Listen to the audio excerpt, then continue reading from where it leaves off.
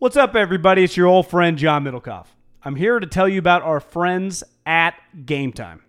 Here's what I need you to do. Go to your smartphone, download a little app called Game Time. Baseball season's in full swing. Oracle Park. Been there a million times. Never doesn't live up to the hype. Go get yourself some garlic fries, a brewski, maybe some ice cream. They have very good Ghirardelli ice cream there. And when you do that, promo code HAM. So download the Game Time app. Your first pair of tickets, promo code HAM, H-A-M, save $20. The A's, only going to be in the Bay Area for the rest of this season. You probably can basically go for free. Just buy a pair of tickets to any baseball game. They also have comedy shows if you want to check one of those out, or concerts. Game Time app, promo code HAM, save yourself $20. We don't even need a thank you. Just hammer that promo code.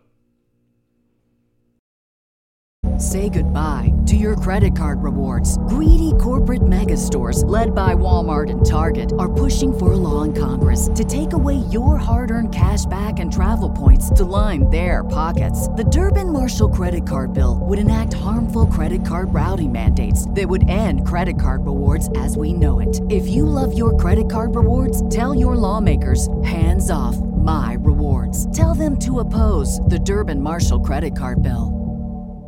This Haberman and Middlecoff segment is brought to you by ashford.edu/ham. Start your master's degree today. And sleepnumber.com/ham. And simplysafe.com/ham. Now to the segment. Michael Lombardi. Do you have his latest on the Raiders in front of you? I do. Okay. What did Michael Lombardi... We've been talking a lot about Raiders quarterback situations, and I think the fact is it's been a lot of Tom Brady discussion, but like every free agency quarterback discussion right now, there's a lot beyond Tom Brady. Okay, let me read you basically the first paragraph. Meanwhile, the Raiders, he did an article on all the quarterback free agents market, which is clearly going to be pretty fascinating, right? Breeze, Brady, Rivers. Meanwhile, the Raiders, so he talks about all those guys first. Meanwhile, the Raiders, for all their messages about loving Carr, have been working behind the scenes to find a replacement. I have written several times about the disconnect between Carr and the Raiders head coach John Gruden, and this quarterback market is too tempting for Gruden to ignore. Carr has trade value, which I talked to a scout yesterday. That's 100% true. It's probably pretty good, which is why everyone from the Raiders always says beautiful things about the future when speaking publicly. But Carr, here's the main thing, Carr has no future in Las Vegas, and Gruden will do everything in his power to fix the position. Then it gets into, will Brady entertain the Vegas? Hard for him to see, blah, blah, blah. He thinks Carr is not going to be on the Raiders next year. And he thinks it pretty definitively. Yes. And that's not if they get Brady either. They are looking for something else. Because then his next nugget is he thinks like Raiders making a move for Ryan Tannehill if the Titans do not franchise him would make sense. Like he even thinks like he's not even talking Brady. He's talking Tannehill, maybe a Dalton, just flip him, move him, and then draft a guy. Like they would almost rather draft Jordan Love, right? Or whoever they like in this quarterback draft, Jacob Eason in the second round, and groom him behind someone else. Which that to me is where I know I've stood, and I think you stood there too, is where like I could see Carr just, they're not going to land Brady or Breeze or Rivers. Carr's just there, and Jordan Love's his backup. Kind of Alex Smith situation 3 years ago, and it's just, what's Derek going to do? Bitch and moan? It's like you haven't been winning. He's got no choice. He's got to shape in or shape out. Now it kind of feels like, are we sure that they won't just get rid of Derek, bring in another guy, and still draft someone? That to me is what I haven't really entertained.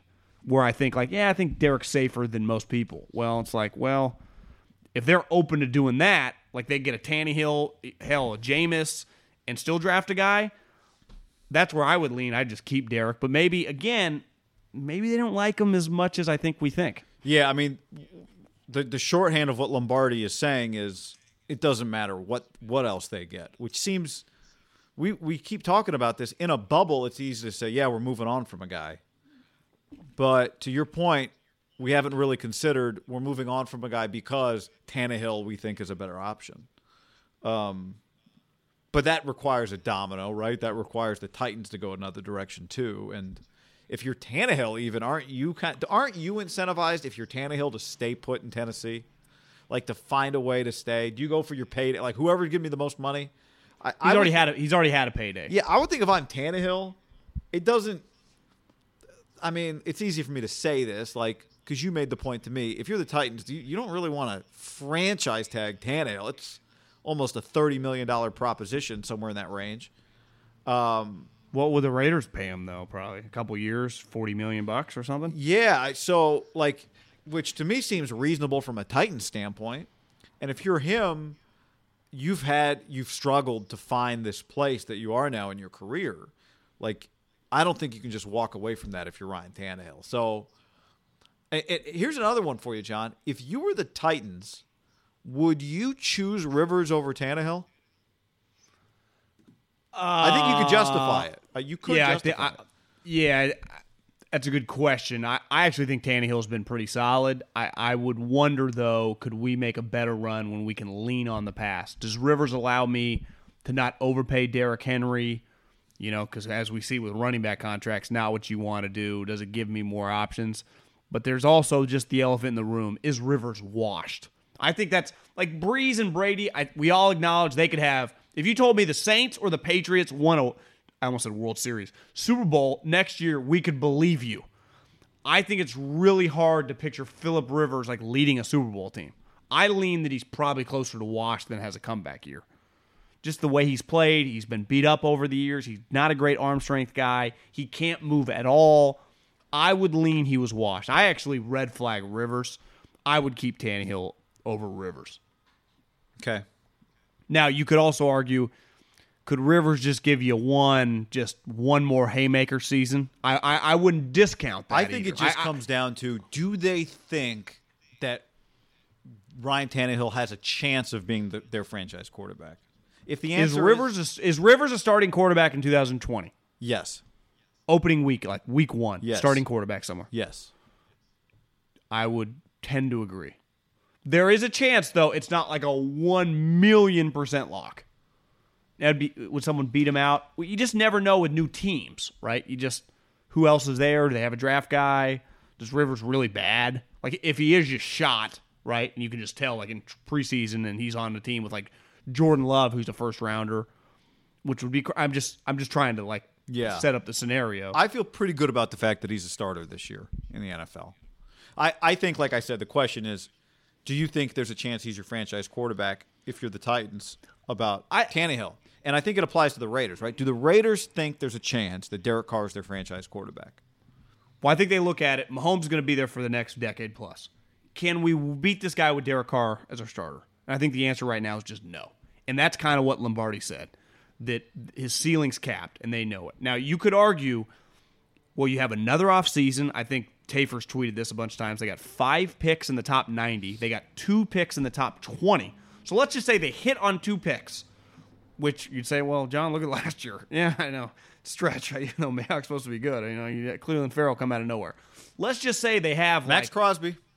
Yeah, but I'm just saying in the first round. I know. Like they just get another Josh Jacobs and another linebacker like Fred Warner or something. They just get bang bang. Wouldn't your team would just be dramatically better, and then your other picks or whatever are just solid like this year. Couldn't you be a 9-10 win team with Derek next year and not have to go through this whole dog and pony show and kind of start over? Because to me, if they move over, if these stories come out, and I told you before the podcast, I think like the week after the combine, if this is true, which I don't know why he'd make this shit up, though he's been wrong before with opinions. He's not usually wrong with like, this is not really an opinion. This is, I've heard they're fucking doing their due diligence. And Schefter came out with that. Like, clearly, there is smoke there. Where there's smoke, there's fire. There's smoke and fire. That couldn't they just justify, let's just do this one more year with them? Or is it just when you know, and you might as well move on? I mean, look, I tend to subscribe to when you know.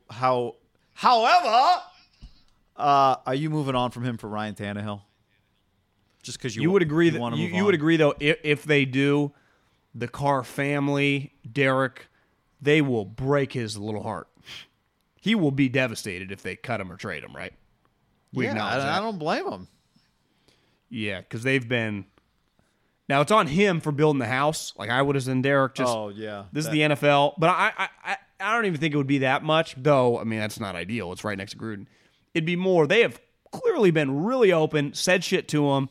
Just, what was it, 2 weeks ago when he was with Mark at the unveiling, and he had just been at the UFC fight with Brady. Like, he's pretty confident, guy. Like, kind of overly confident, doesn't it feel like a little bit?